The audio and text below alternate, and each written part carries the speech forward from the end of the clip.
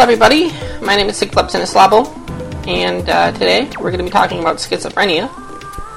My own diagnosis of schizophrenia has caused me to research it a bit, and I found several theories as to its cause, including neurochemical theory. I'm interested in this particular theory because all antipsychotics work based on its assumptions. Other theories include genetic theories, developmental theories, infectious and immune theories, nutritional theories, endocrine theories, and stress theories. So I'm not a doctor, right? And this is my own interpretation of what's going on inside my head. Please don't take any of this as medical advice.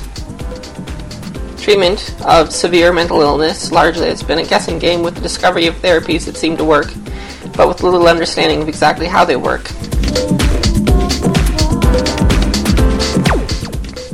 It was discovered in the early 20th century that insulin coma therapy gives a 50-50 chance of recovery for people with schizophrenia. That's where the patient is given too much insulin and is actually put into a short-term coma. This is done daily for several weeks until the patient becomes better. This is a standard practice of the medical establishment until the discovery of thorazine, the first neuroleptic or antipsychotic drug. Schizophrenia today is largely treated with antipsychotics. So how do these antipsychotics work? The two major theories that dominate schizophrenia research from the 1960s on are genetic theories and neurochemical theory.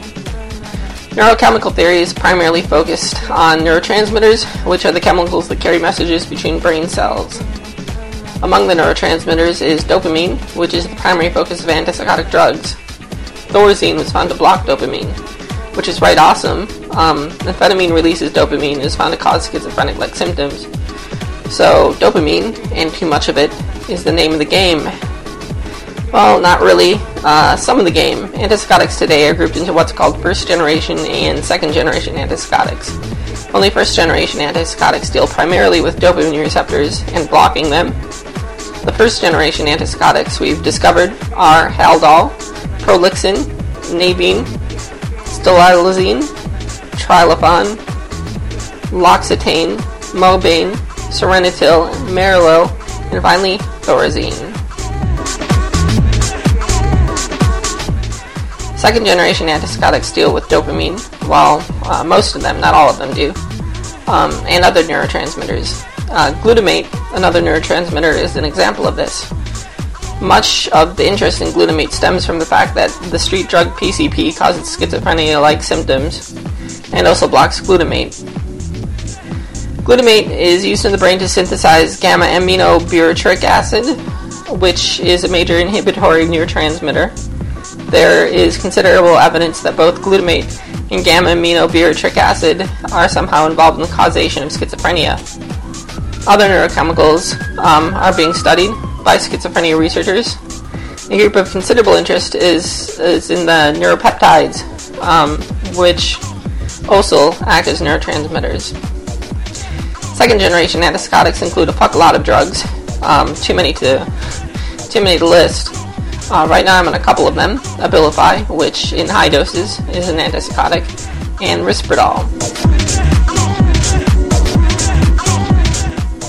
My own personal theory of schizophrenia is that there's a genetic structure of the brain which gives a predisposition towards developing schizophrenia, and it's the neurotransmitters that trigger it. I have no medical evidence to support this, it's just my feeling. Thanks for listening, everyone, and take care.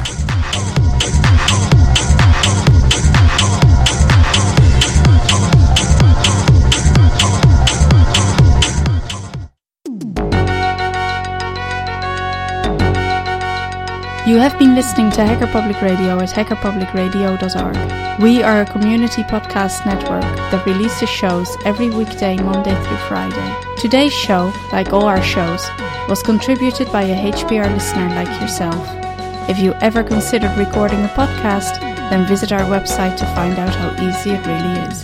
Hacker Public Radio was founded by the Digital Dog Pound and the Infonomicon Computer Club. HPR is funded by the Binary Revolution at binrev.com.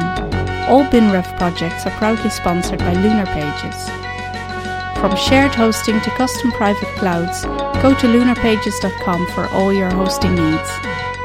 Unless otherwise stated, today's show is released under a Creative Commons Attribution Share Alike 3.0 license.